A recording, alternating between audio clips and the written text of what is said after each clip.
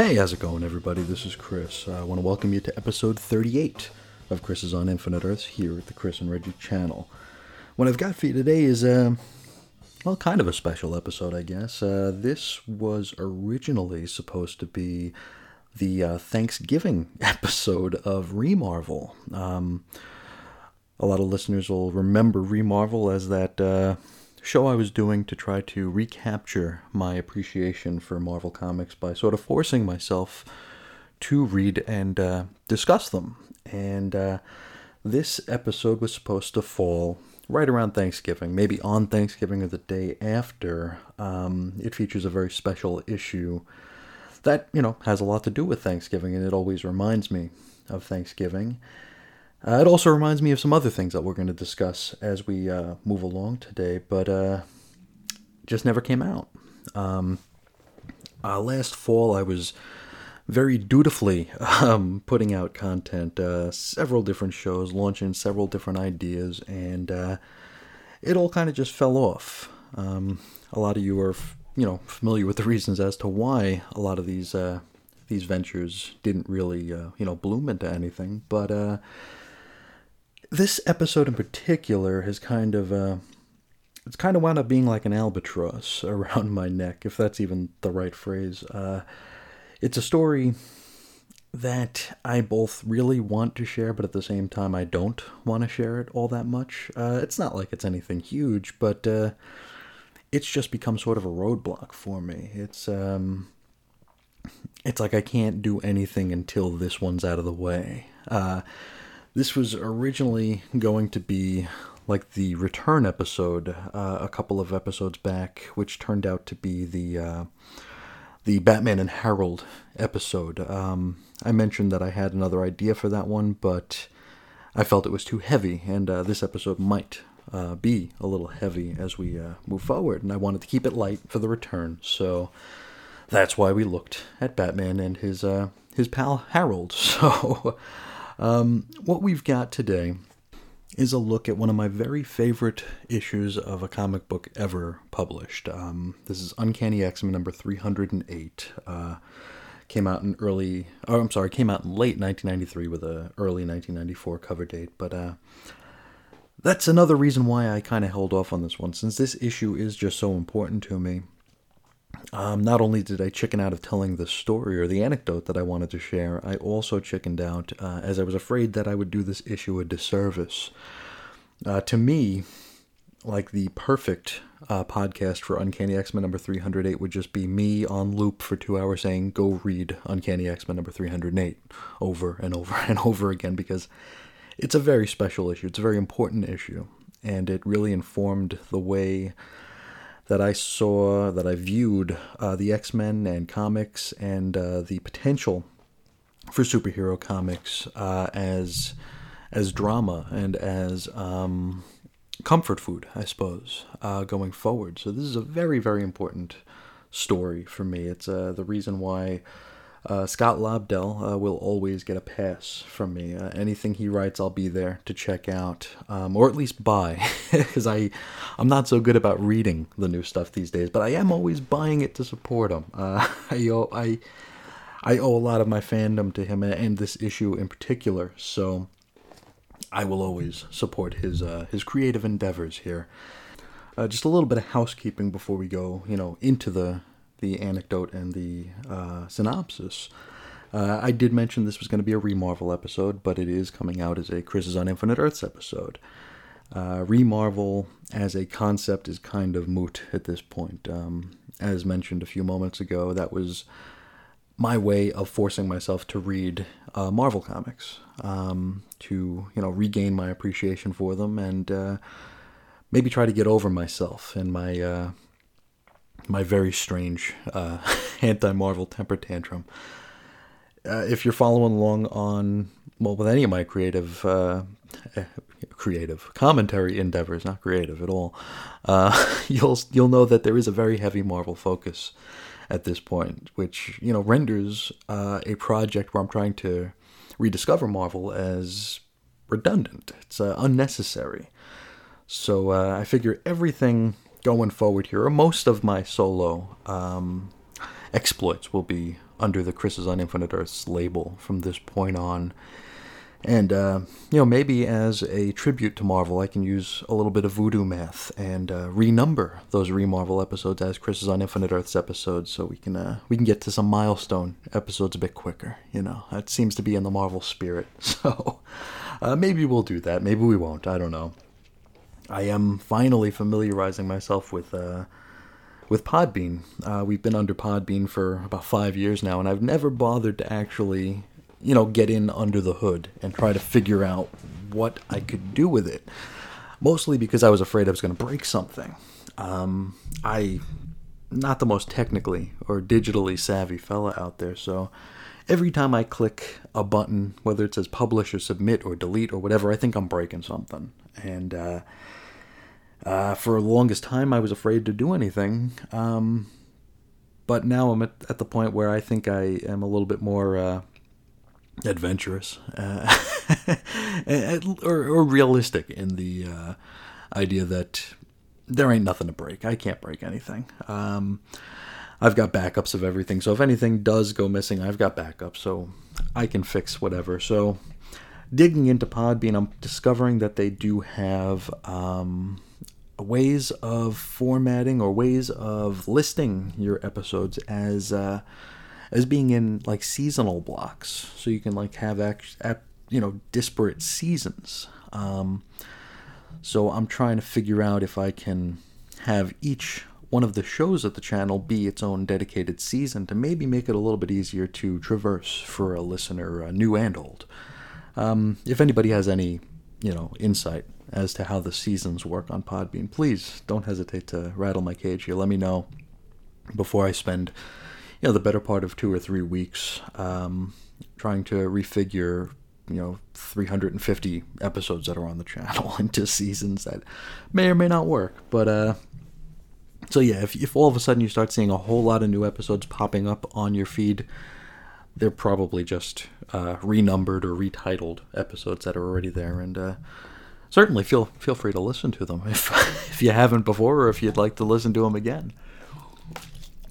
I think that'd be really fantastic. I'll never turn down a click. So if you want to check them out, they are there. But today we're going to get this Uncanny X-Men 308 Albatross off my back. We're going to get through this story finally.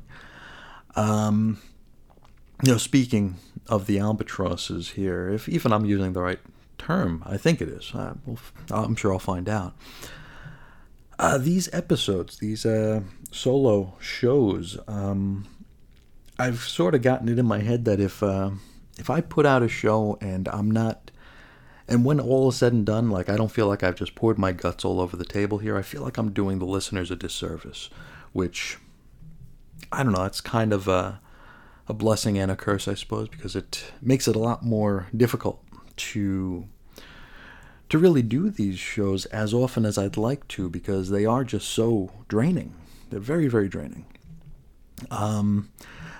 But it's also a blessing in that I still have this desire to do it, and I enjoy doing it. It's very cathartic for me, and I hope that it's relatable, a lot of these stories. Some of them probably not, but some of them, I think there is a way to generalize a lot of anecdotes and experiences to be reflective of something that maybe you or someone has experienced that you can relate to on one level or another. So we will endeavor to push on. But let's get into this little story here. Now, Uncanny X-Men number 308 is one of those books that I can remember exactly where I was the first time I read it. And it was in the back of my parents' Ford Aerostar. It was a Friday night, and I was reading it by the light of a Game Boy lamp because it was nighttime, and you can't drive around with the interior lights on and stuff. So I had my Game Boy light that I was reading this comic to. And on Friday nights, my folks would we would eat out. We would get food from outside. My parents, we would go into Central Islip. We lived in Oakdale, Long Island at that point, And we'd go into Central Islip because my parents enjoyed, and I always say this word wrong, and as a New Yorker I will always say this word wrong, they like gyros.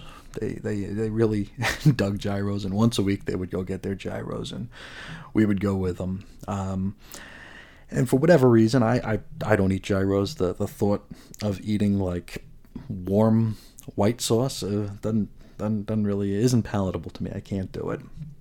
But it would take a while. So like my father would go inside and he'd order them, and he'd be there for like 20 minutes, and that's where I read Uncanny X-Men number 308. And I remember just being so moved by this issue because it basically checked off every box that I could ever hope to have checked off. First, it happens on Thanksgiving, when Thanksgiving has always been my very favorite holiday.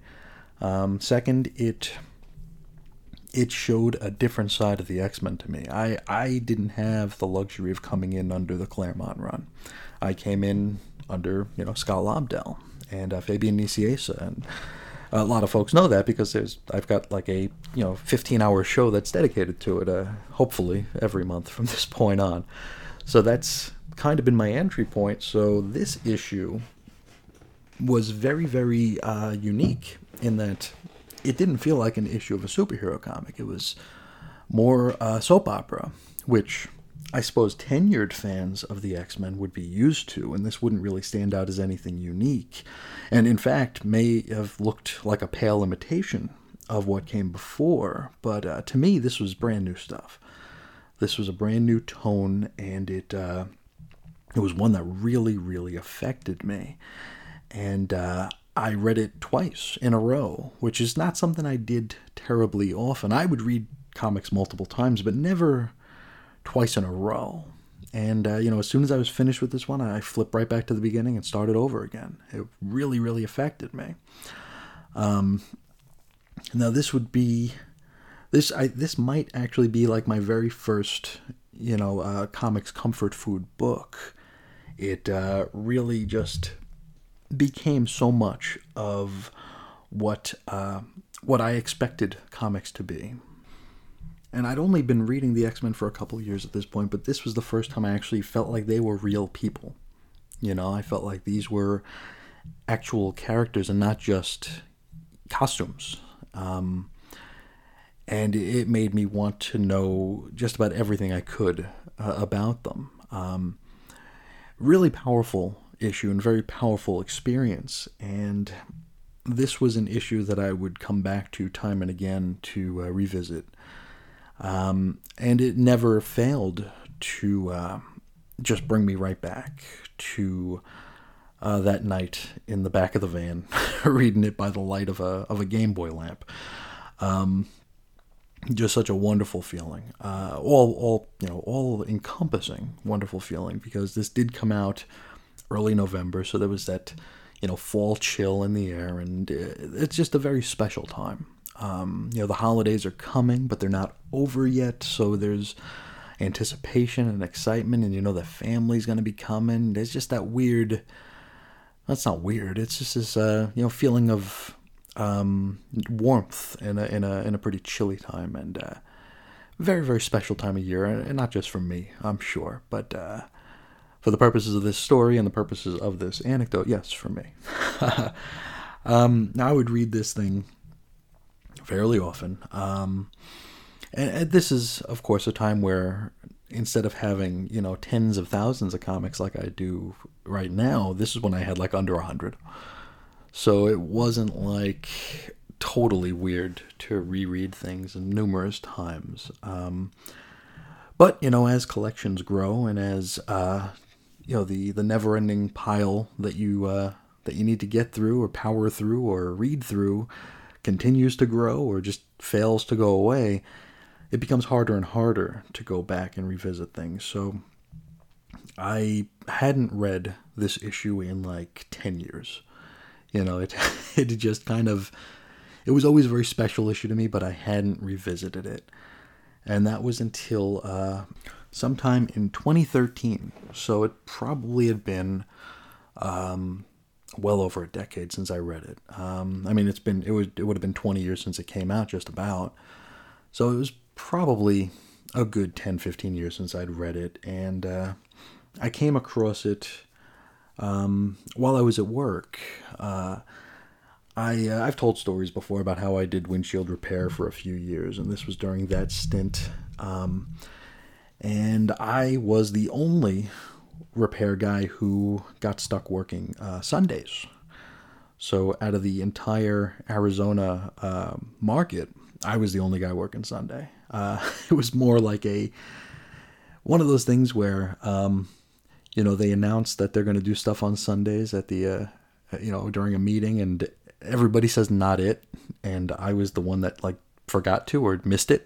I was sleeping when this came through, so I was assigned Sundays. It was very interesting that you come to find when the topic or the concept of working on a Sunday comes up, you find out just how many religious people you're working with, because everybody was suddenly like, no, I got church that day.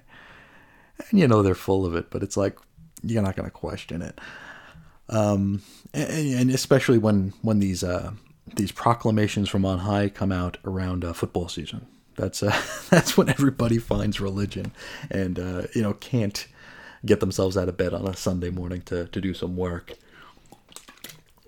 Now, that said, I'm the only guy out there. So instead of my service area being like a 50-mile square block, it was now a 300-mile square block. So if someone needed a windshield repair 3 hours away, I was going out 3 hours to do a windshield repair. It was one of those good and bad things.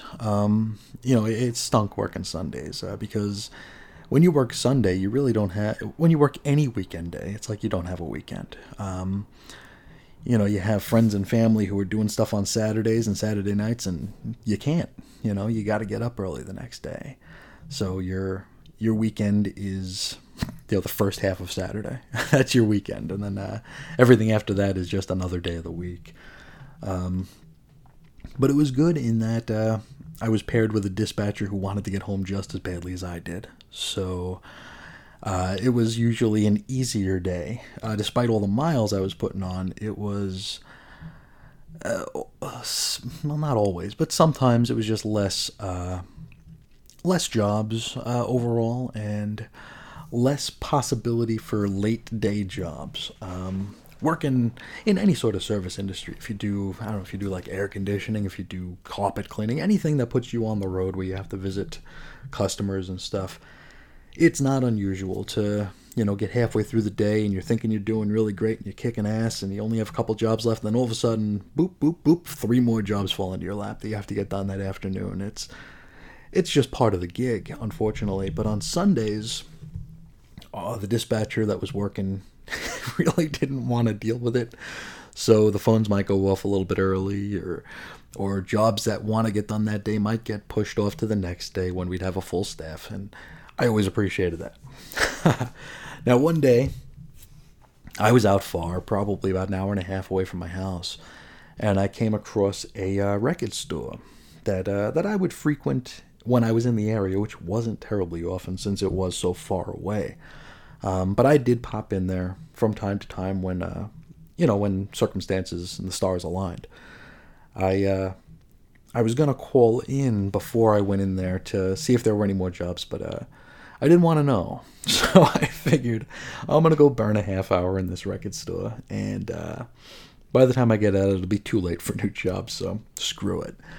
So I go inside, and I've got one of those faces, it seems, that people think they know. It seems familiar to people. So this guy who works at the record store comes up to me and he's like, hey, I got some stuff for you. And I'm like, okay.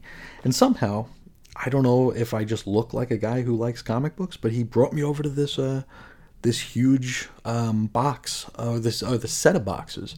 He goes, we just got these in. They're library, retired library books.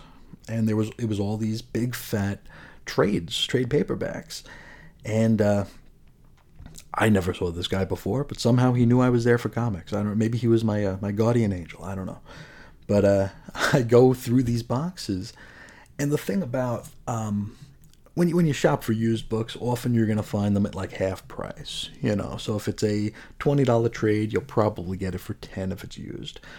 Sometimes it'll be clearanced out for less than that. But the thing with the library retirees was that they had, they had like the plastic, they had like the contact paper on them, and they were very used in some cases. So they would just mark these things at like $1 or $2.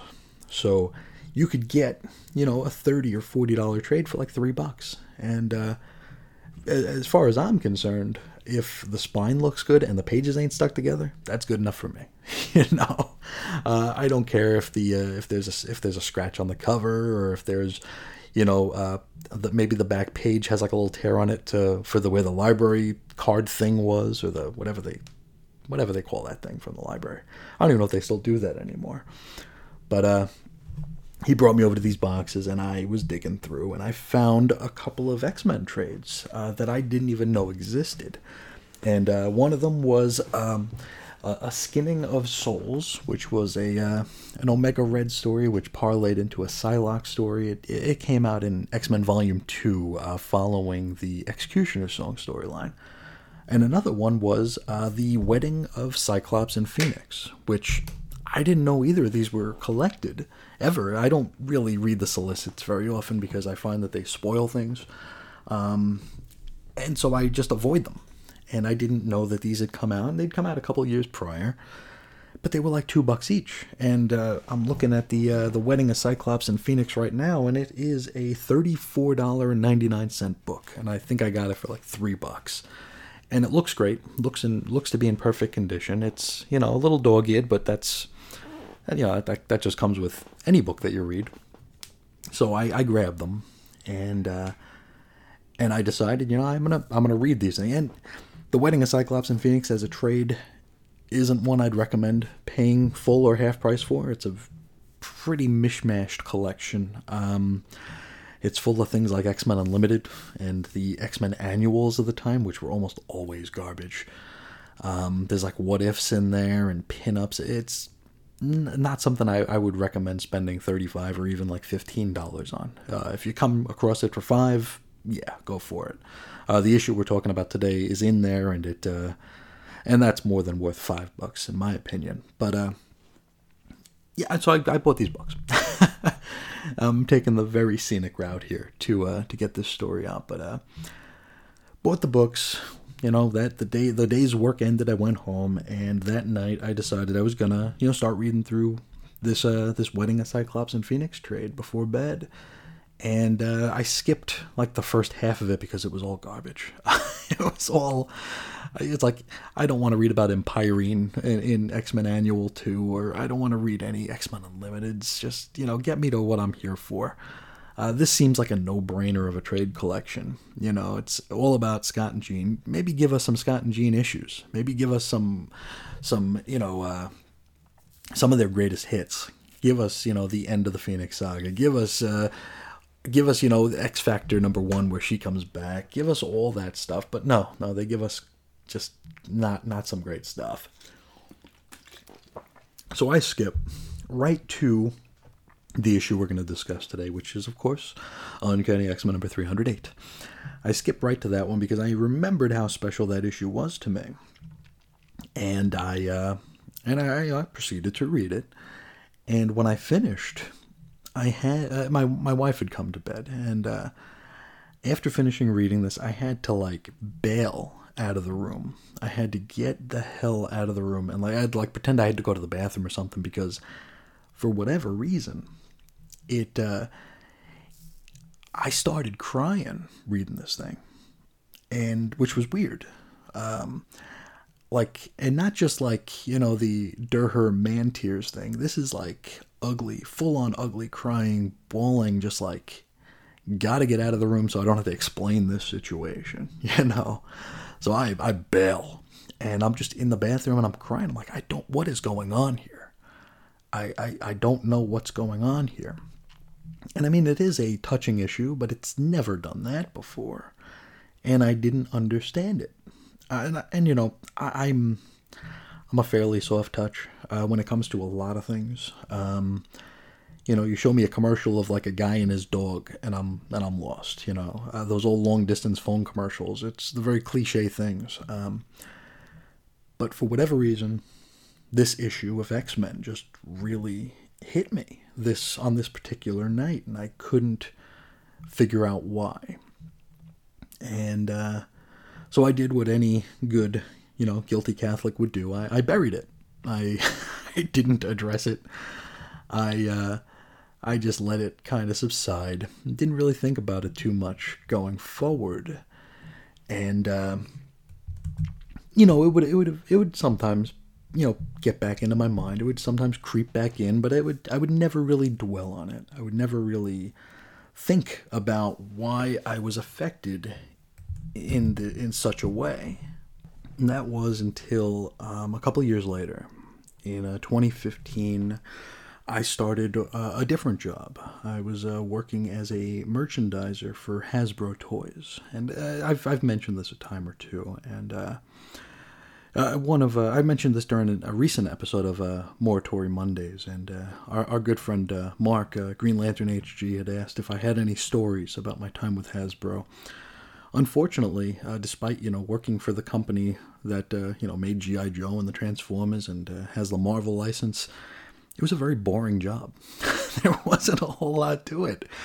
The only anecdote I really have that would maybe give you some insight into me is when I was hired. I was given an interview at a Walmart. Because Walmart was one of the places that the merchandisers would service. Try to discuss getting better placement for Hasbro toys and Hasbro products, and also doing things like I remember the Pie Face game was a big deal. It was just coming out at the time when I started, so we were also working with whipped cream companies to make coupons happen, and we would put coupons on whipped cream cans because that's part of the Pie Face game. So it was a lot of that sort of stuff. Very, very boring, and very, very procedural. The magic of working for a toy company, really, there isn't any. At the end of the day, it's just a job. But this was a job that I had applied for probably since about 2006. Every year they would, every late summer, they would promote that they were looking for seasonal help for that Christmas season. And the Christmas season in the toy company, the toy industry, I guess, starts in late August. So, I mean, you're in Christmas mode from the end of the summer through Christmas, which is kind of fun, I guess. That's kind of cool because it's just this constant ramping up to, the greatest time of the year. So there was that. So I'd been applying for this job since 2006, and I'd never even get as much as a call back from whoever, It wasn't until 2015 that I'd finally get a call. And I was told, and it's one of those weird things where you don't even know if it's legit. You just get a call, it's like, yeah, meet me at this Walmart tomorrow. It's like, huh? Okay. So I go, and I meet this fella at the Walmart in a really shady part of town. And he's like, let's take a walk. I'm like, okay. And don't worry, this isn't going in a wrestling direction here. He walks me through the toy aisles, and he's like, what do you know about our product? And as a boy, I said, well, I know G.I. Joe, the Transformers, and I said, I think you guys have the Marvel stuff now. And he's like, yeah. And he's like, we all, the big one now is Star Wars, because the Star Wars movies were coming out. And he's like, we got the Star Wars deal, and because I guess they absorbed Kenner all those years ago.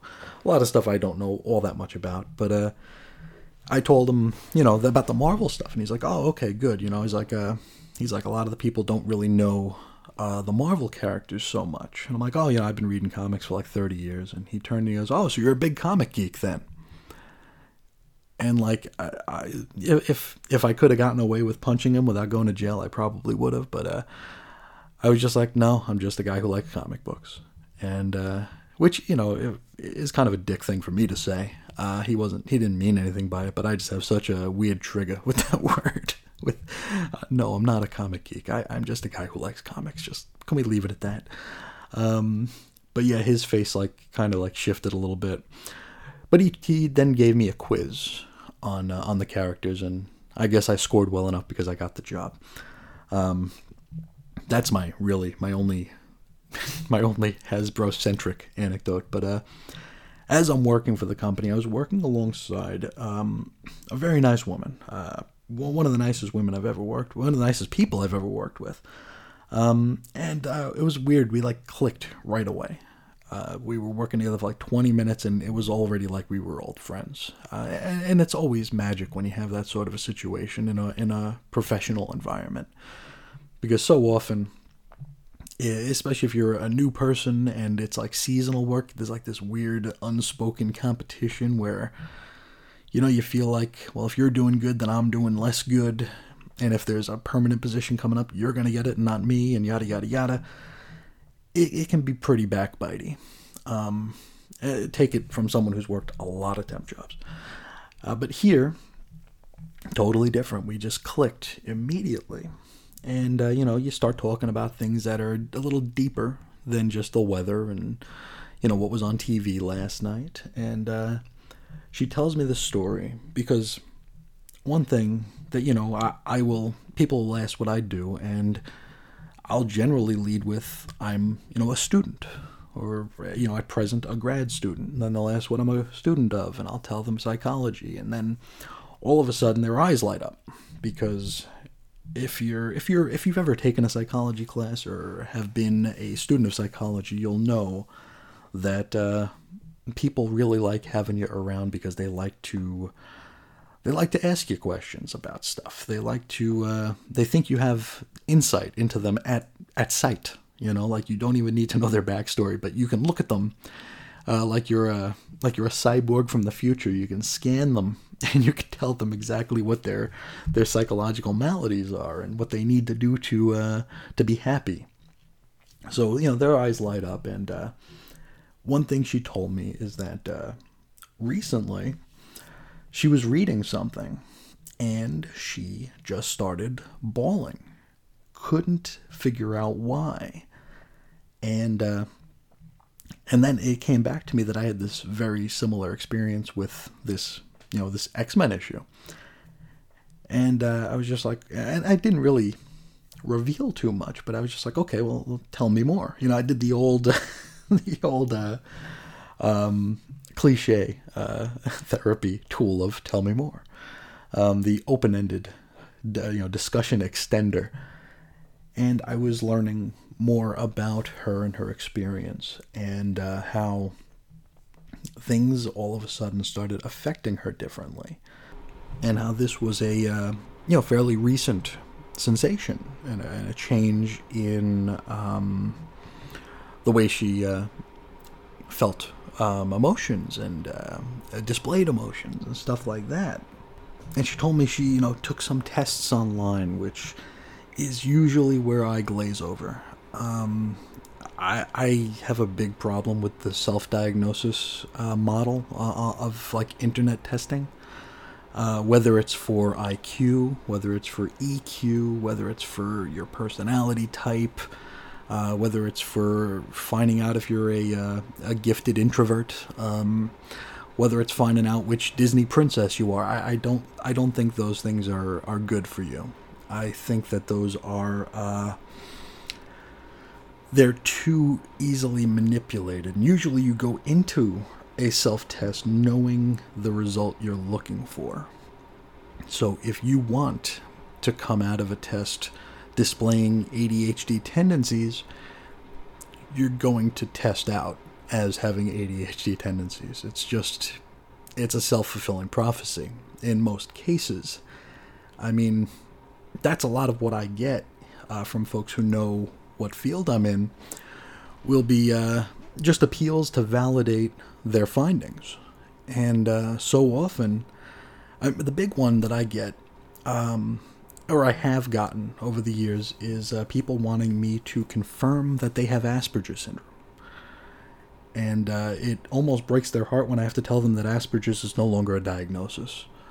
because they think they have all the answers for it because they took the test on BuzzFeed. Asperger's is technically no longer a diagnosis. It hasn't been for a little while now. It's just part of the broader ASD at this point. But Asperger's was the biggie that people would like me to validate. And frankly, I'm a student. I don't have the ability to do so. And without context and without testing, it would be dishonest and egotistic as hell for me to confirm or to validate or invalidate your findings of your self test. And so I usually just bow out.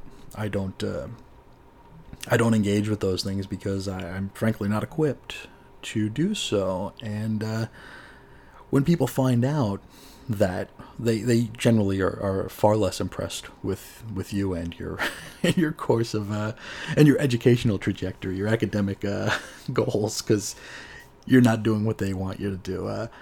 I'm going into school psychology, which is very, very different from what you might expect if you've seen an episode of Frasier. It's not that. Basically, in educational psychology or school psychology, you find yourself in a gatekeeper role. Basically, what you do is you're testing children to see if they require additional services, special education, coaching, interventions, stuff like that. You're basically a gatekeeper to see whether or not a student will be more successful in different situations. And everything is predicated on testing. So, and we're going to go a little bit deeper into this as we continue through this meandering story.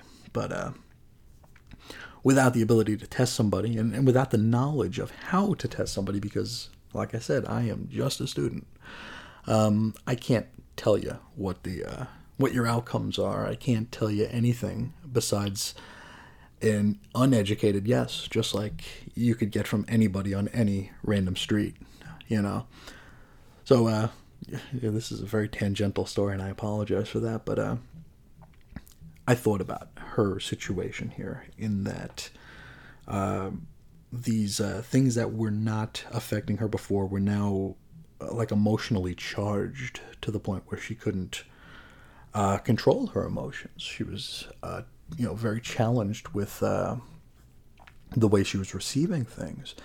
And I thought more about it, and I thought about questions I could ask that didn't put me in some sort of authoritarian place where I wasn't, doctoring her. Because, like I said, I'm just a student. I don't know anything. But I did ask some questions about, like, okay, well, when did this start? The basic things that you would ask as a friend. And so when did this start? And we're trying to, trace these emotions back to like a ground zero. And long story, a little bit less long. What we finally came to was a couple years earlier, she was put on a cocktail of antidepressants, anti-anxieties, antibipolars, a whole slew of different medications. And medication is a weird thing. I don't know a whole lot about it. That's not my field.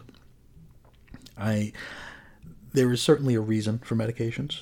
Medications help people, mentally, emotionally, physically. I just don't know enough about them to really speak to them eloquently. And, but I was able to reflect back on my own experience here and came to the realization that my shift in emotion was also affected by a cocktail of psychotropic medications.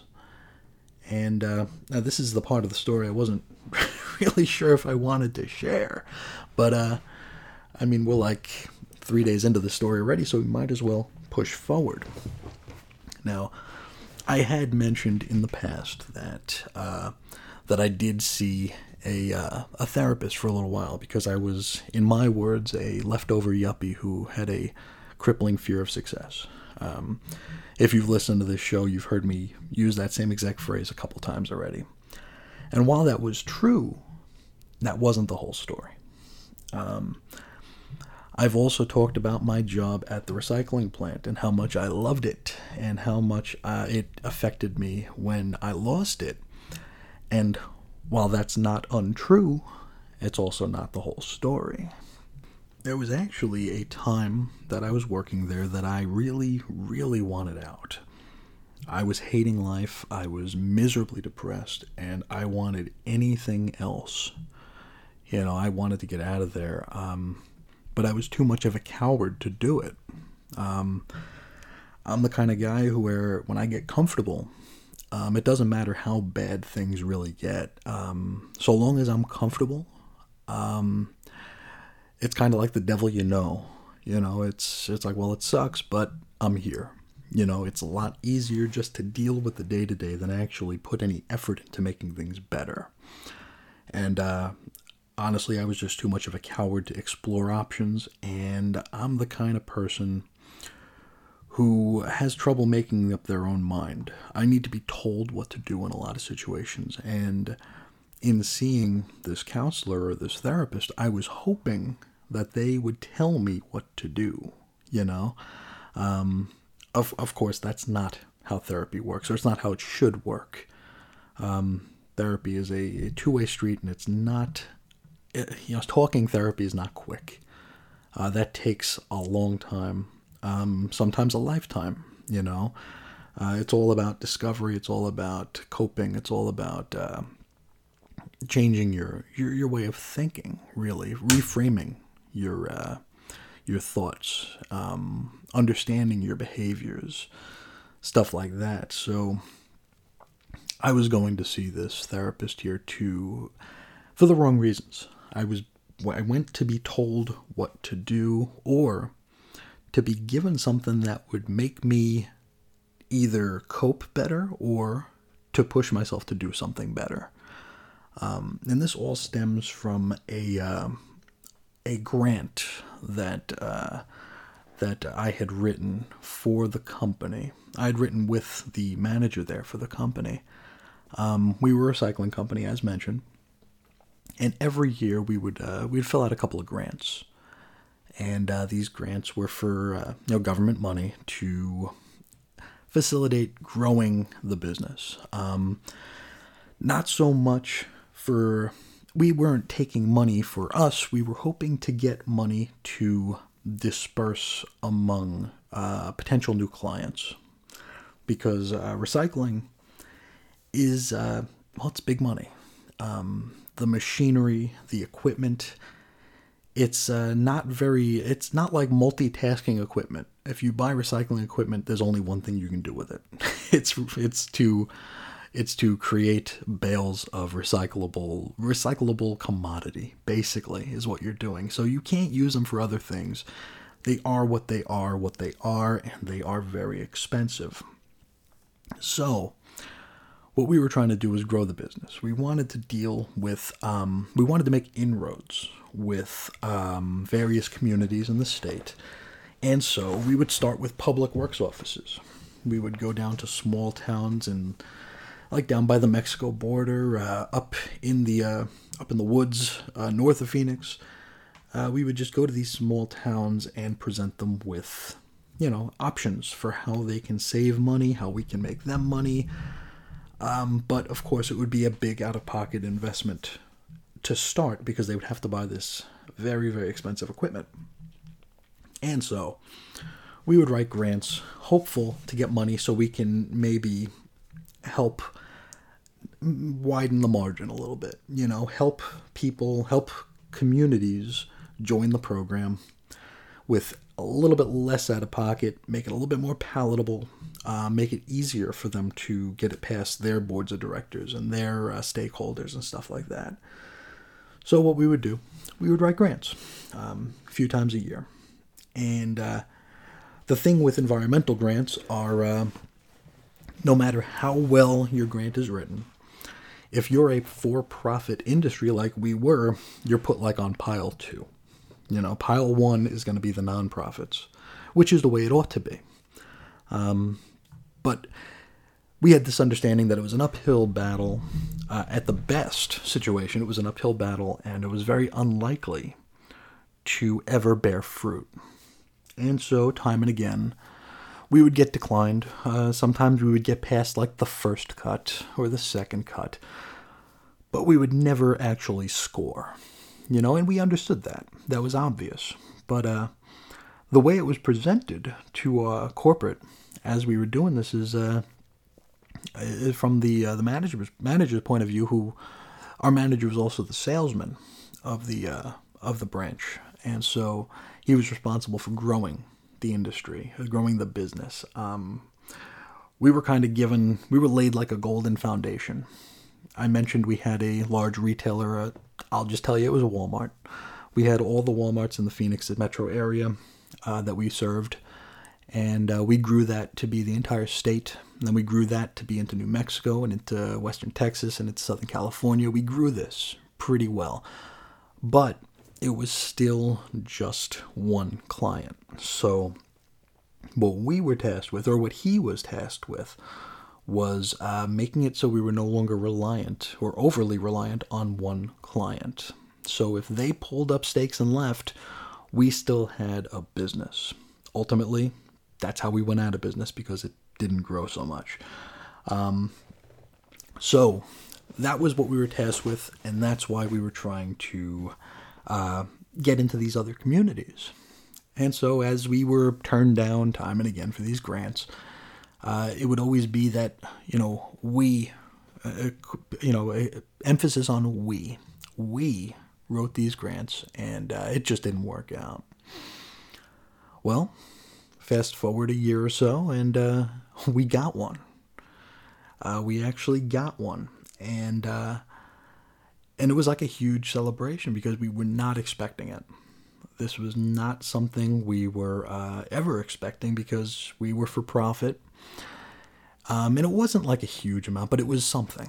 Even if we could just provide, roll off dumpsters to some communities or some businesses, anything would help, and anything would help grow the business, and anything would help them the customer save money, and it was a good thing all around.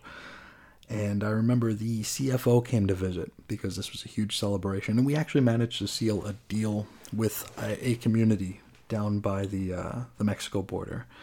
We were able to seal a deal, get some equipment sold, and things looked like they were moving forward. Things were looking great. And the CFO comes to visit to celebrate, and he locks himself into the manager's office, and they're hooting and hollering, having a great time. And one of my drivers came over, and he's like, "Hey, I heard the manager got he got commission for this. Got a big commission for this." And I was like, "That's cool. That's awesome. He got commission. I didn't want any of his money. That's really not what I've been about. I more wanted the recognition. I wanted people to know that I was there to help, and that I did have a hand in this." So that rolled off my shoulder, and I'm like, well, cool. He's buying lunch for the next couple of weeks then, because, hey, he knows I was there, and that was part of his deal. He had commission in his deal. I did not. I was just I was a day-to-day operations manager type of guy who I took care of the drivers, I took care of the equipment, I took care of the logistics, I took care of accounting and HR, all the stuff that would fall to like an office full of people fell to me, and I was fine with that. So their meeting wraps up, right? And the CFO comes over to me, or he pops his head into the break room first, and then he comes over to me. He's like, "Chris, I need to talk to you." And I get up and my chest's puffed out. I'm like, "Oh, here it comes. He's gonna say thank you for being a part of this, and maybe give me a pat on the back and attaboy." I wasn't looking for money. I was not looking for any money. Just a good job. I know you were part of this. And he walks me into the break room, and he points into the bathroom, and he goes, "Looks like one of the drivers didn't make it to the toilet. I'm going to need you to clean that up." And I deflated. I just, if I might have fallen to the floor. I don't know. But I was expecting this, pat on the back and a good job because I'd put so many hours into this project over the years trying to get these grants. And whenever we failed, it was both of us. But when we succeeded, I wasn't a part of this equation anymore. And now I'm left with the CFO equating me with a dirty bathroom. And I was just floored. I don't even remember if I cleaned the bathroom. I don't think I did. I don't recall if I did or not. I can't see myself doing that, so I probably didn't. But I remember it was very disgusting. So the CFO leaves, and I go into the manager's office, and I'm like, dude, what the hell? And he's like, what? I'm like, nobody knows I had a part of this. Nobody knows I wrote most of this. Nobody knows any of that. And he didn't have a response for me. And he's like, he starts digging in his wallet, and I'm like, dude, I don't want your money. I don't want money. If you're a wrestling fan, one of the quotes that Bret Hart would make during his many contract negotiations during the mid-1990s was that he's not greedy for money, but he's greedy for respect, and that's one that I kind of live by. At the end of the day, if you know that I was a part of it, that's really all I need.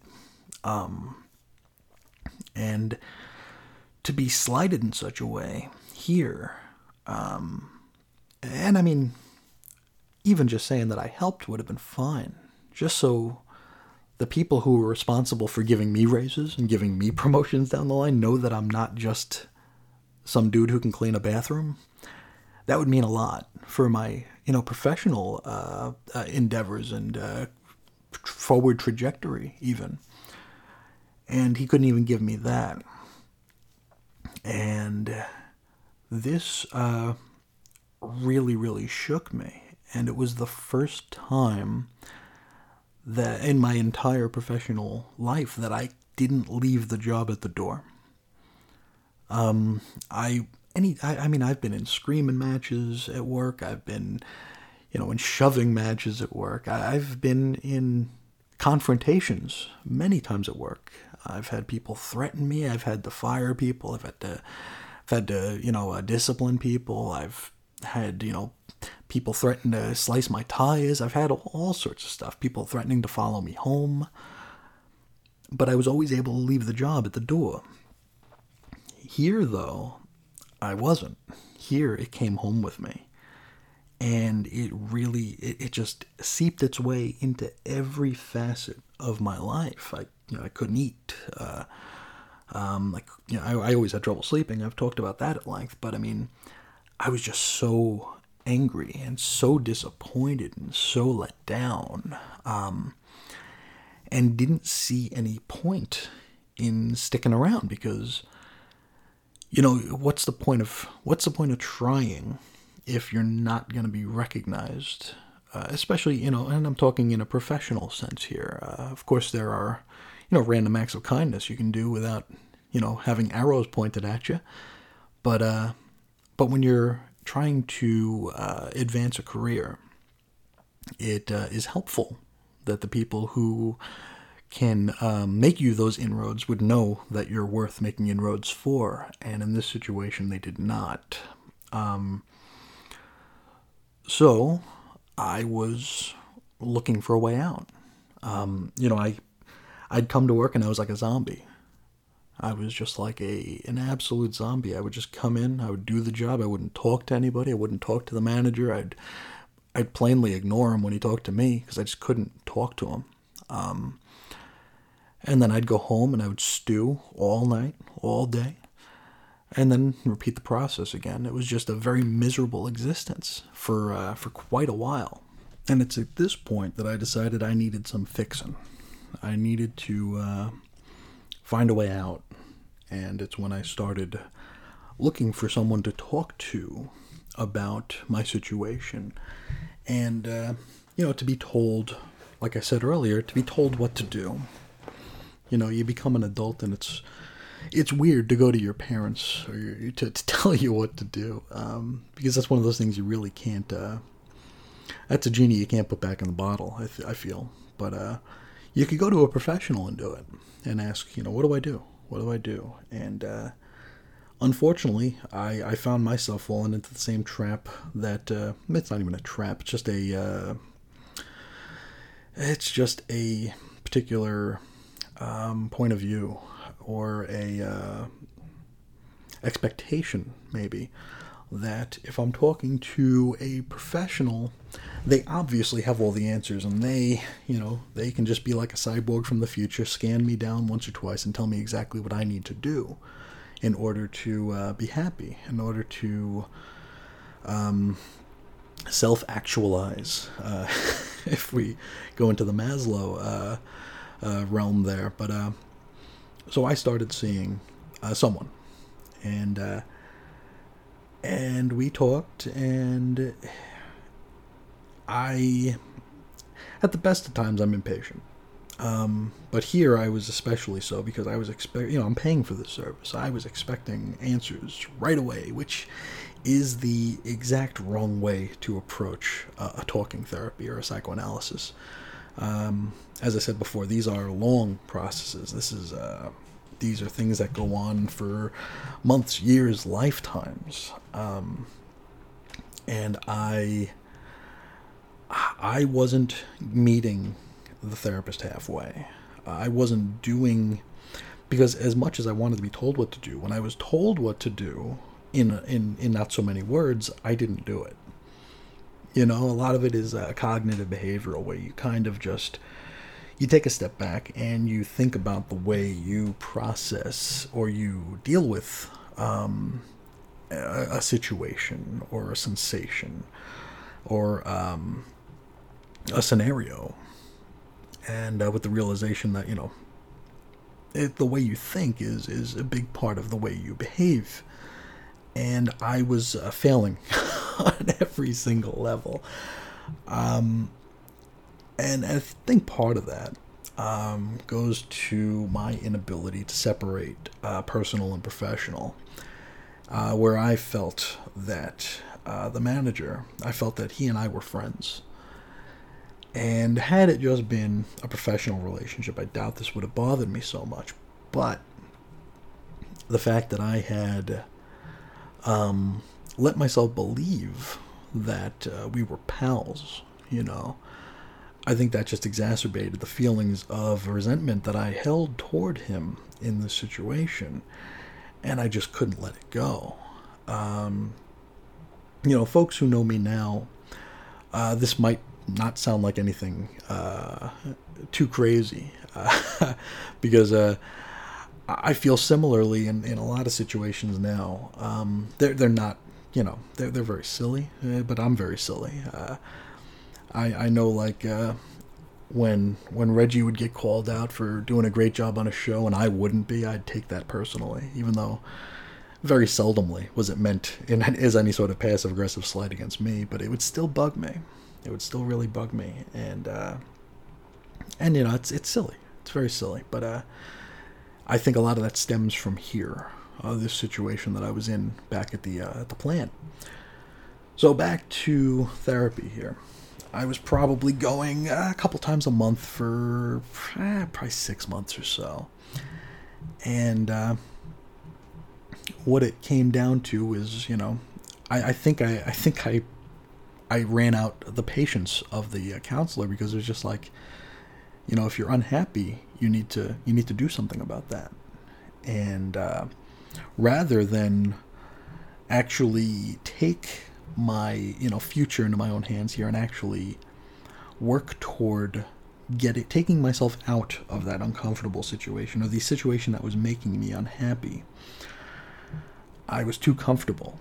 I was too complacent. Even though I was miserable, there was a complacency there, and I remained. And I'd occasionally half-heartedly fill out applications elsewhere or send in resumes elsewhere, including to Hasbro back then, probably the first time I ever did it. But it just got to the point where things weren't changing, and I was not willing to put in the work to change them. And I lost my patience, and I said, you need to put me on something. You need to put me on something. The old mythical happy pill. I need to be put on something because this ain't working. And this was something I was putting very little effort into. I was just expecting it to work because I was going through the motions, and that's, again, dumb. That's the wrong way to do this.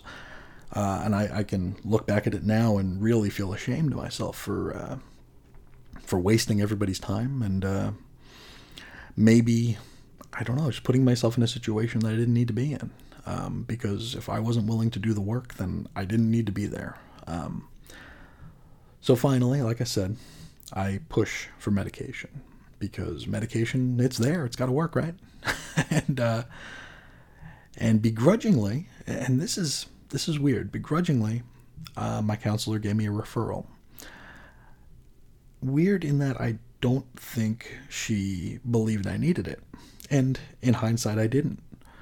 But she still did. She still gave me this referral to speak to an MD, which is weird.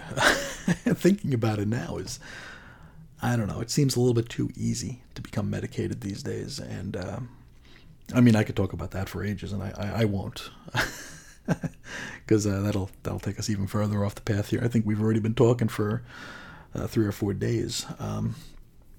Anyway, I'm sent in to an MD, a psychiatrist, to discuss medication, and my expectation for this was a lot different than what it actually turned out to be.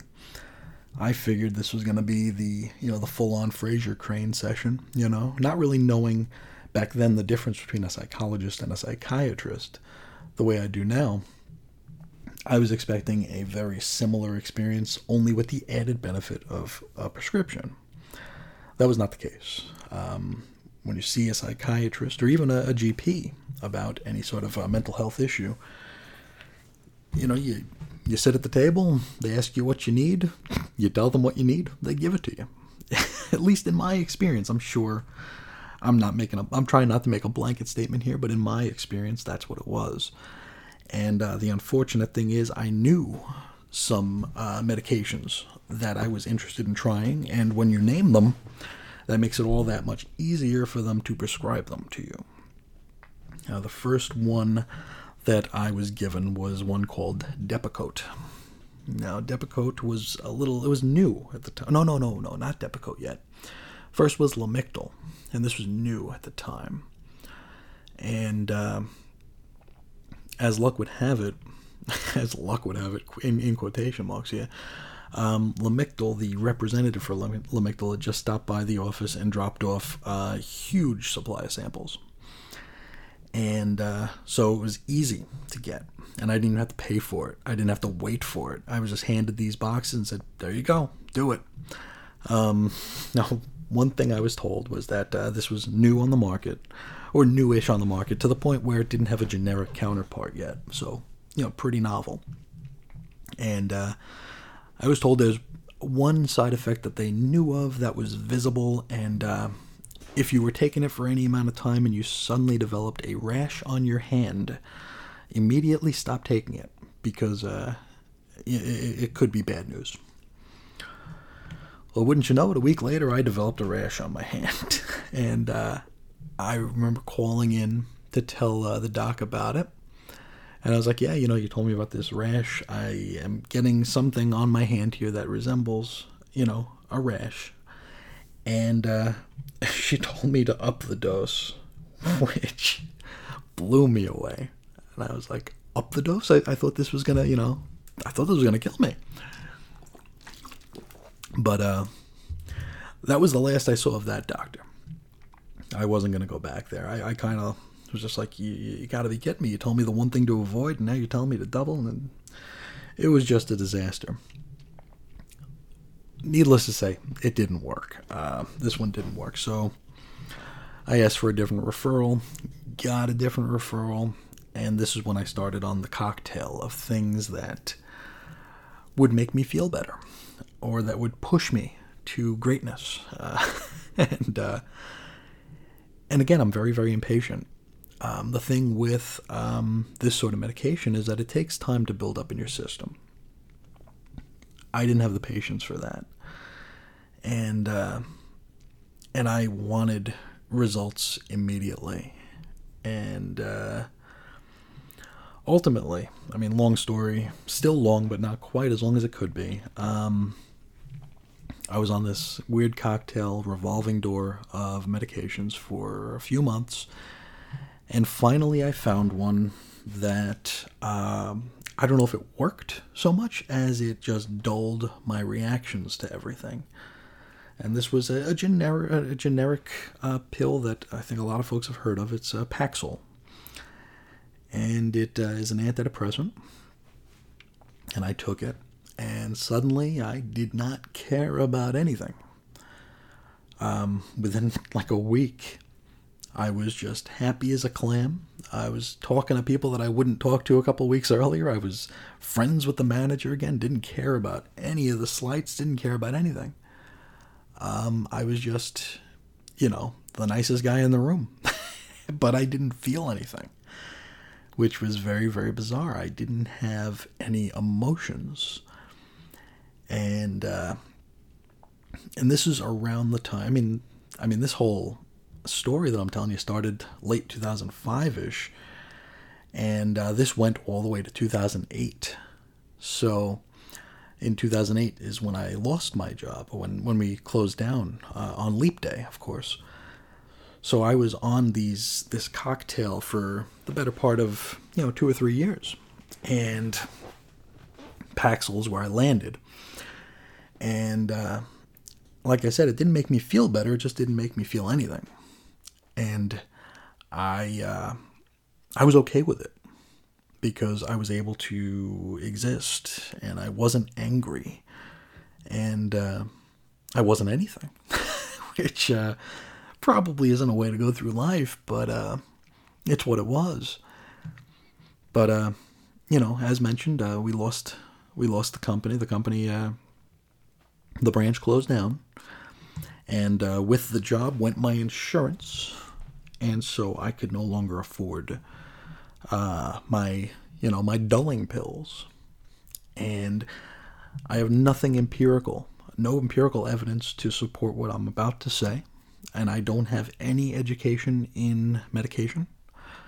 But part of me is wondering if there was an overcorrection in my body when I stopped taking this pill that made my emotions heightened. And perhaps that's why I reacted the way I did to this issue of X-Men, because this is a comic book podcast, if you haven't picked up on that. And so, as I reflect on this story and my path through, a medicinal cocktail,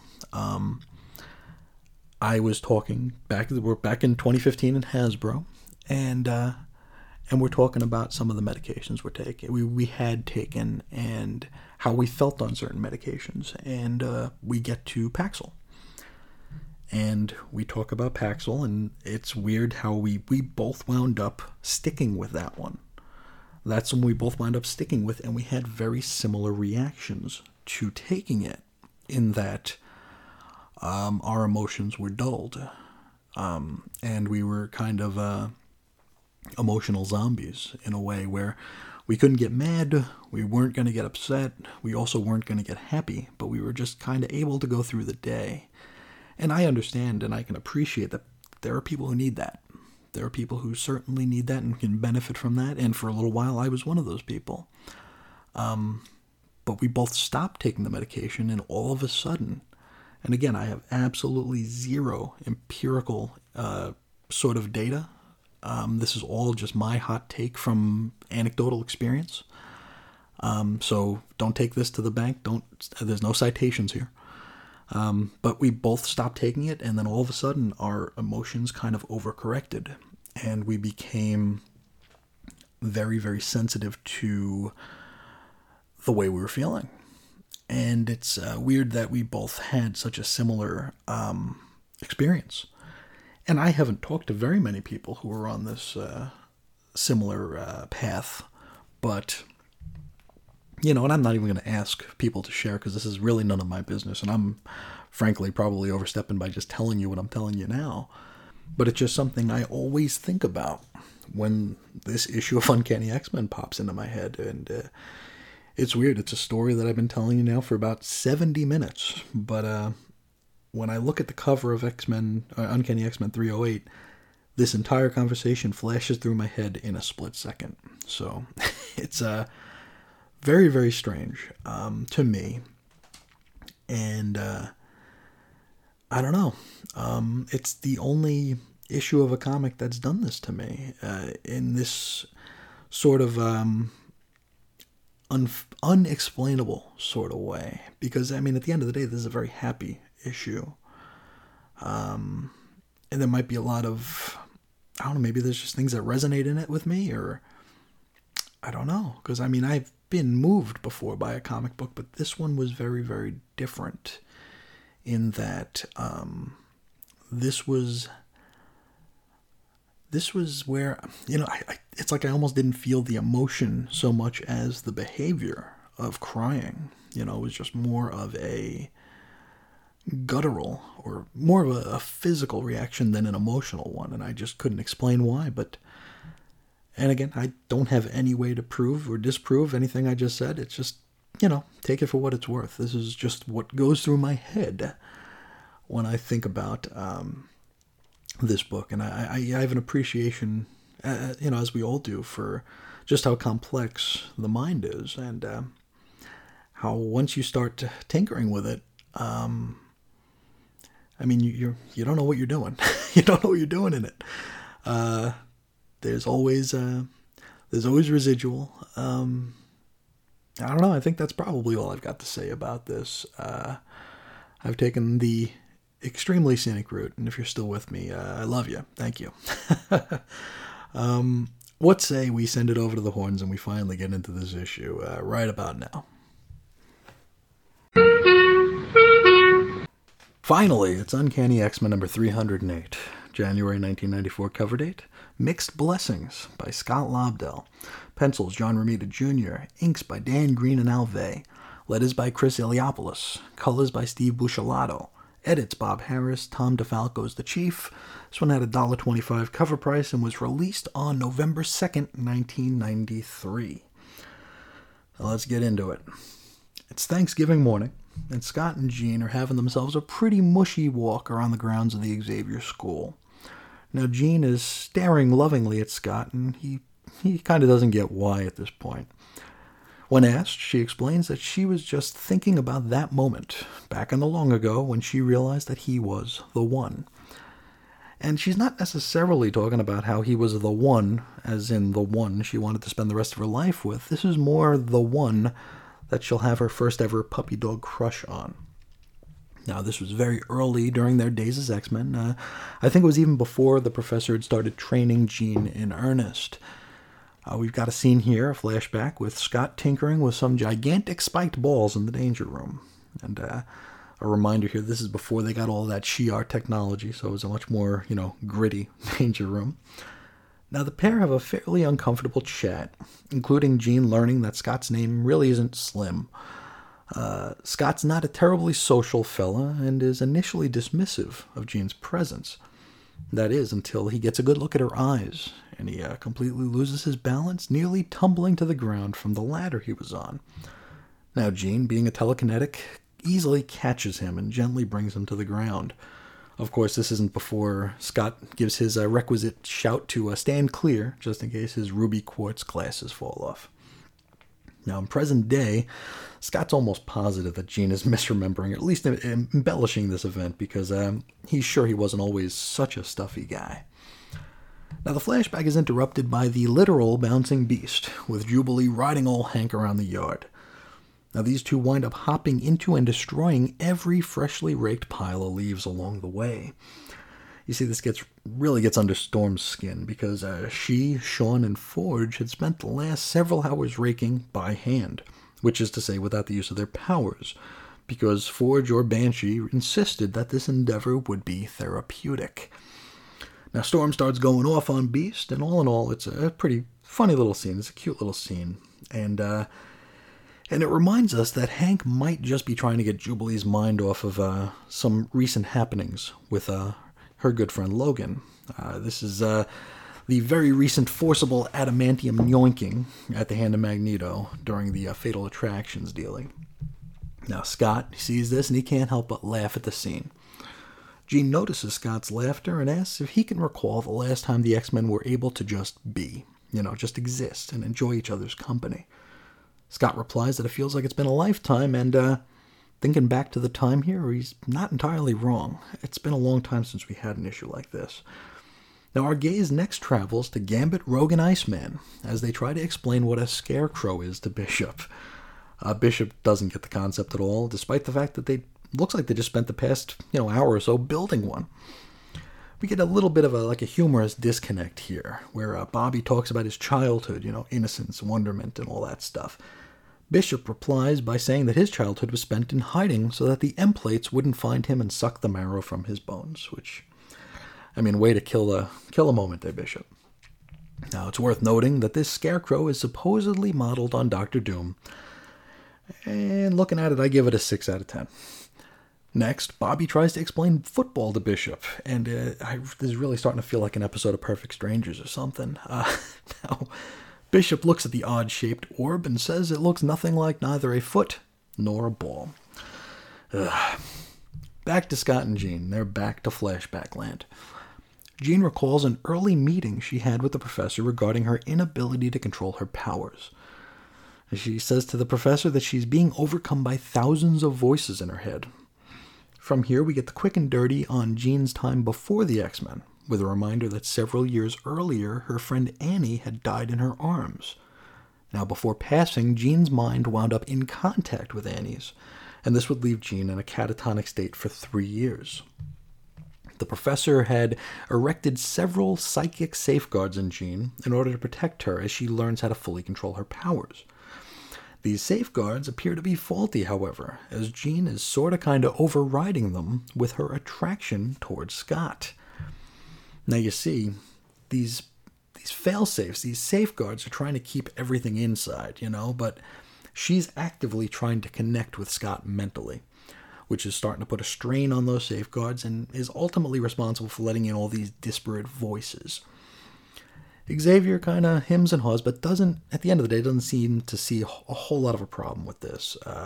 It's, normal for human beings to be attracted to one another, especially, where you don't understand your emotions, like Jean might not at this point. He tells her to get some rest, because the next day there's going to be a whole lot of training for her. Now, once Xavier's gone, Jean manifests a psionic image of Cyclops, which she swoons over for a little bit. We hop back to the present. The X-Men are in the middle of a football game, though at this point it looks like a one-on-one football game between Beast and Iceman, which would probably be terribly unfair. Back to flashback land. The next stop down Jean and Scott memory lane, we're heading to the Phoenix Saga. Now the gist of this scene is that the Phoenix Force, regardless of how powerful it was, didn't wind up being stronger than Scott and Jean's love for one another, so love won out in the end and the Phoenix Force did not. Next, we get a rare bit of Claremontian long-burn subplotting from Scott Lobdell here. We get a very short scene of an ordinary fella heading off to his morning carpool and then tossing his briefcase out the window of the waiting van. This is a little bit of a breadcrumb on our path to the Phalanx Covenant, which I think at this point is like the better part of a year away, so good job with this slow burn there. I like it. Back to the game. Now, the X-Men are paired off in teams, strategizing and trash-talking. Looking at the way they're talking to one another, it really does feel like getting together with relatives you don't see very often. I might be projecting here, I guess, but it gives that weird feeling of being on a team with cousins that you only see every few years, and that odd camaraderie, which is sort of predicated in novelty, while there is a familiarity there as well. I don't know. The scene got to me a little bit. Now, finally, the ball snapped, and we start to play. Now, Forge is quarterback, and Gambit goes long. Forge falls back, hurls the ball toward Remy, but Interception. Archangel, who we hadn't seen up to this point, swoops in, like he literally flies in and catches the ball. Everybody boos, and we get the requisite mention of the implied no powers rule. Of course, no one actually said no powers, but the implication's always there. Scott and Jean are up on a hill just out of view of the game, but they can still hear the brouhaha. Scott comments that, just by listening, they almost sound like a family down there, and I agree. Now, this turns the discussion to the subject of, family, and maybe starting a family. Since this is the X-Men, Scott and Jean already have a time-displaced child in Rachel, 1.5 if we're counting Cable. Jean talks about how off-putting this was to her initially, discovering that Rachel was a child of hers in a alternate future. She felt in a way like her story had already been written, and at this point all she was destined to do was play along, just fill the role. Scott thinks about sending baby Nathan to the future and how that makes him feel like he was a horrible father. Of course, going back, he only did this to save the kid, the tot, but I guess it's easy to see where he's coming from. We hop back to the game, and Professor Xavier rolls up and looks on. He seems very happy to see his students and friends having such a good time together. He almost hates to break it up, but dinner's ready, and you don't want to keep a turkey waiting. During an especially physical play, the ball gets loose, and it bounces all the way over to the professor, who catches it and then is summarily tackled by the entire X-Men team. We hop back to the hill, and Cyclops is looking on with an almost Seinfeldian, that's a shame, look on his face. He excuses himself for a moment to head off and tend to the professor, until Jean proposes. Now, if you were reading Uncanny X-Men number 308 when it hit the shelves, these voice balloons were famously left empty, which is an absolute riot to me. These were the ones that were built. We were building up to these panels for some folks for 30 years. We were building up to this scene, and they messed it up. They left the balloons empty. In a future letters page, they would give us the right ones, and in the collected edition, it's repaired, of course. But it's funny. I mean, you get the gist of it, of course, from what happens after this. But such a disaster that they missed those balloons. Now, Cyclops is taken aback. After all, the last time he proposed to Jean back in X Factor number 52, Jean declined. Jean says that she wasn't ready then, but she is now. She said she was scared back then, but right now the only fear she has is what life might be without Scott and her together forever. Now, together they summarize the greatest hits package of their relationship that we just went through, all those scenes, and ultimately they agree to be hitched. Now, we head into the mansion here, and we see a loaded Thanksgiving table full of food and family. And the professor is making his toast.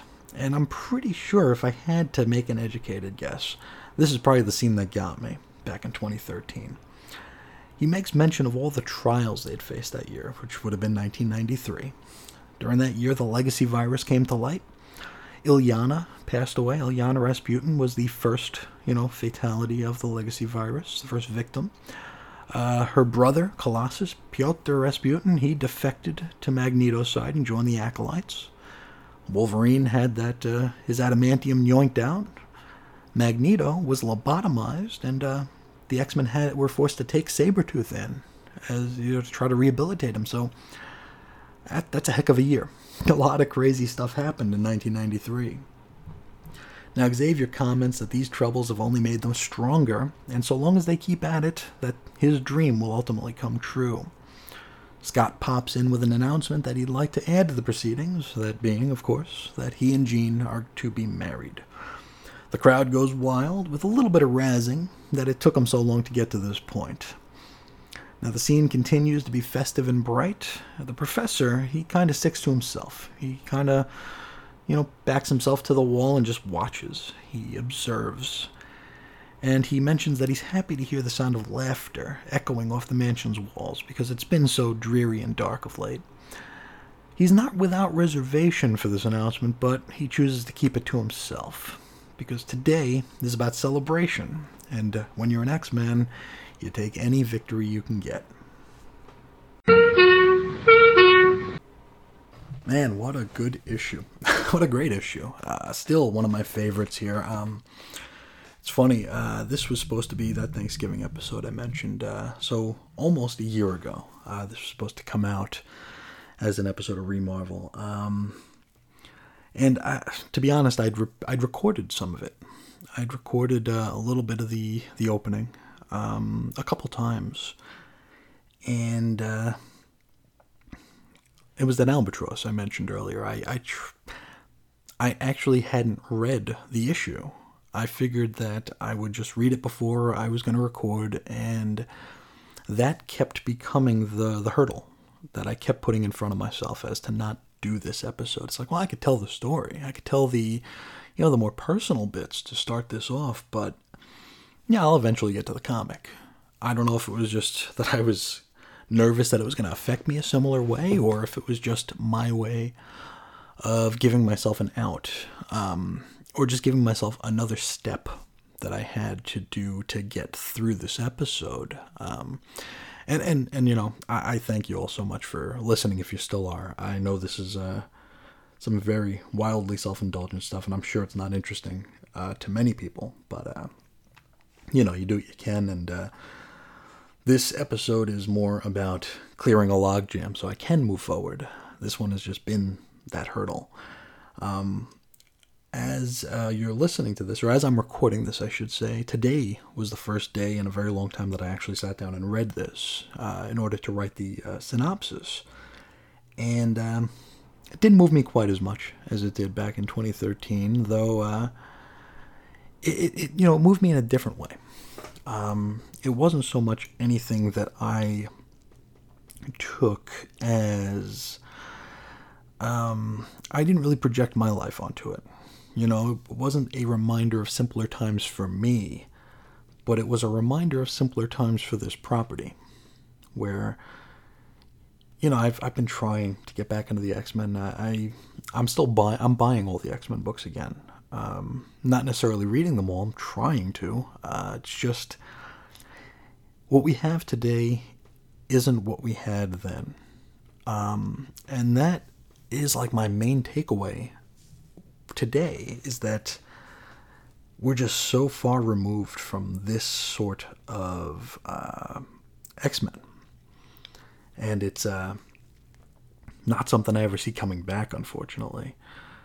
It seems like we're pushing further and further away from this style of story.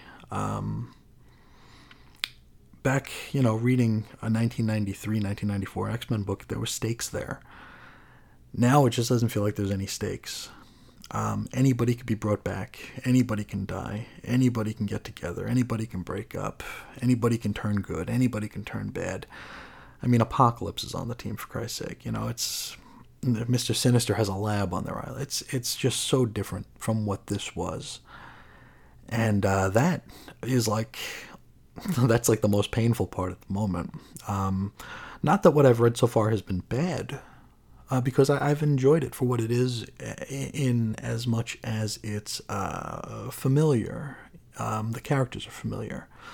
Some of the language is familiar. But it's not this. The stuff we have today, and the stuff we've had for a long time, it isn't this, unfortunately. And, you see Scott and Jean now, and they might as well be different characters altogether. It's totally different to me. Very, very different. But I'm not here to bag on current year comics. Let's not do that. Let's control ourselves, or control myself. This issue, as I mentioned, really just informed the way I viewed this team, and is sort of a seminal issue for me. It's the foundation of what the X-Men would be to me moving forward. Not just a group of people, not just a superhero team, but a family. And again, I did not have the luxury of coming in under Claremont, so this issue was, the watershed issue for me, where, or literally, at some point, but it was the issue where all the pieces fell to place, and I realized that I was with this team, with this family, with this franchise for the long haul. And outside of very, very few breaks, I have been with these characters ever since. And I mean, this is 30 plus years at this point. So I love this issue. If you haven't read this issue, do it. I would recommend you do it. If you want to hold off until Thanksgiving, that might make it a little bit more special. If anybody still owns a Ford Aerostar van, you want to read it in the back with a Game Boy light or maybe your cell phone light, go for it. It might give you the full experience. Maybe eat a very dry McDonald's chicken sandwich afterwards, because I think that's what I did. Because I can't do warm mayonnaise, so I always get it plain. But yeah, wonderful, wonderful issue. It felt like everything came together here, which, it was intentional. And Lobdell was famous for these sort of quiet issues that came off the heels of crossovers or big event issues. He always gave the team an opportunity to breathe, and I love that. That's definitely one of my favorite bits about the Lobdell run, is those down home issues, the lick your wounds issues, the let's get back up on our feet issues. They were always just so well done, and it showed that he had such a grasp for the characters here. I mean, I don't want to say that these were deep cuts, because they really weren't.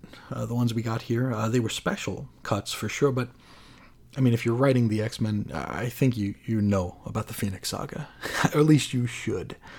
But this showed me that Lobdell took this seriously, and he did go back and he tried to make things fit, which is more than a lot of folks do. Because back then, there seemed to be rules about that. I do want to talk a little bit about just the way, I mean, it had been so long since the X-Men had this downtime in a large way. And for me, of course, it was the first time. So I didn't get to see Beast and Jubilee hanging out. I didn't, and I don't know that they had up to this point, because Jubilee was still relatively new. But it was cool to see them together and sort of bonding, even if Beast might have been a surrogate Logan for her in this particular issue. I just thought it was really cool, and I thought it was cool that Hank was just having like this awesome, fun time trying to take her mind off of what had happened to Logan. They didn't ever actually outright say that, but it's what I took away from it. The professor at the end here, this is where I think there might be a little bit of contention, because he mentions he has reservations about the engagement. And I think a lot of people's minds immediately go to that little nugget that Xavier had this weird crush on Jean. And I mean, there's an argument you can make for that, and certainly if you wanna see it that way, it's there. But I don't think that's what this is. Lobdell's on record as saying he was never down with that concept, and and I'm happy about that, because I don't know, that kind of makes it just a little weird. I mean, it makes it very weird, but it makes so many things that have happened in the series lose their meaningful impactness because they're predicated in like predation rather than in intrinsic sort of desire to help her control her powers and embed herself in her control. What I look at when I see Xavier withholding his reservations, I think people have a way of making very, very big decisions about their lives at inopportune moments, as a way of instilling that they have control. I mean, there's that saying, like don't make sweeping changes to your appearance after a breakup, or don't buy a brand new car after a certain event in your life. Don't make big, huge decisions based, fueled on emotion.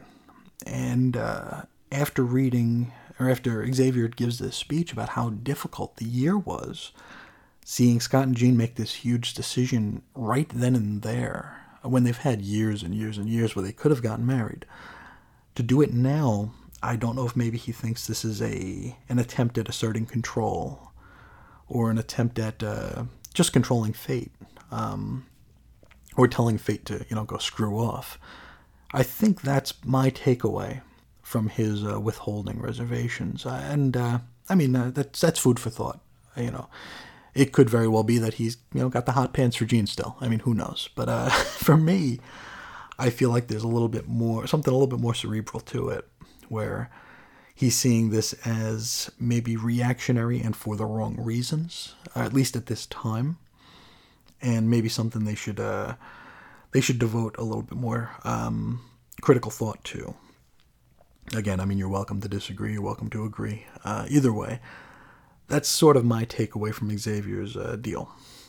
Bishop as a fish out of water was it was a little bit of charm to it. It did feel, like I mentioned, it felt like it was Balky Bartokomous for a minute. It's like he doesn't know what a football is. There were no history books in the future. I mean, are all the history books just about the X-Men?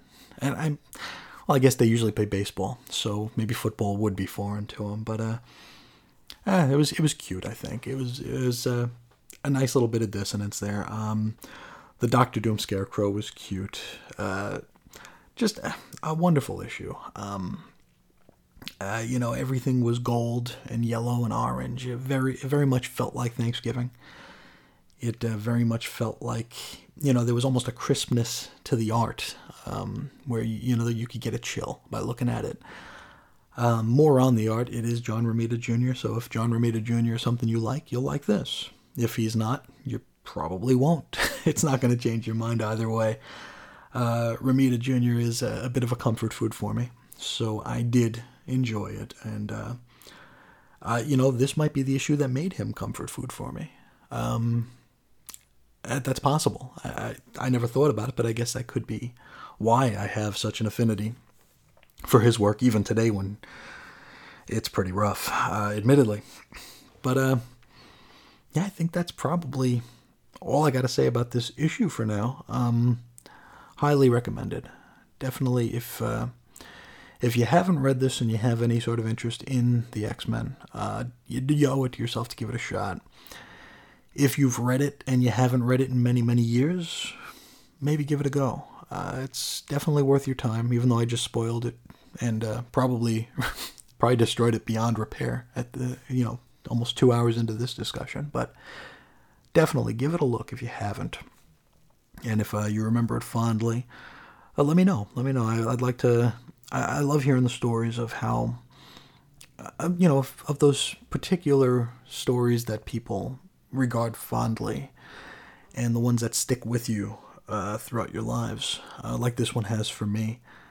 So, I think that's probably all we got. We'll send it to the horns one last time, and then we'll close this one out. Alrighty, if you've made it this far, thank you so much. I know this one was perhaps a little bit more self-indulgent than usual, and that's saying something for an episode of my show. Thank you for hanging out. What kind of closing do we have today? Links, I can give links. If you want to get a hold of me, you can do so at Ace Comics on Twitter, or at weirdcomicshistory@gmail.com. You can find my daily blog at chrisisoninfiniteearths.com, currently talking about things like Marvel Comics Presents, new talent showcase at DC, a whole bunch of weird and wonderful things over there. chrisandreggie.podbean.com, you can find the archives, which hopefully I'll be able to figure out how to get them into seasons pretty soon, make it easier to read. The archives are also live at Chris on Infinite Earths right now, so you'll be able to find any episode you want. I'm trying to figure out ways to make that a little bit more accessible, because I do realize there is a lot of audio there, and sometimes when you're overwhelmed with content, you choose not to listen to any of it. I know that's situations I've been in the past. Still have Chris and Reggie pins, the enamel pins. If you're interested in getting a pin, just reach out and I'll get one to you. I've sent out probably a half dozen at this point, and everybody's gotten them, and they've sent me pictures of where they're keeping them, and it's been really nice to see people remember the show and keep it alive in their memory. It's great. In a couple of weeks, we will have the final episode of Chris and Reggie's Cosmic Treadmill. If anybody has any interest in being part of that, either by maybe sending me something to read, or recording a little bit of audio and sending it to me, or just getting in touch with me, please do so. Again, Ace Comics on Twitter, weirdcomicshistory@gmail.com by email. Any which way you can find me, I would definitely appreciate hearing anything anybody has to say about the show. But I think that's about all the time I'll take up from you this time. One last time, thank you so much for listening. You don't know what it means to me. I'm also very lonely, so if you want to tell me what you think, please do. I think that's all we got. So till next time, I will talk to you again real soon. See ya.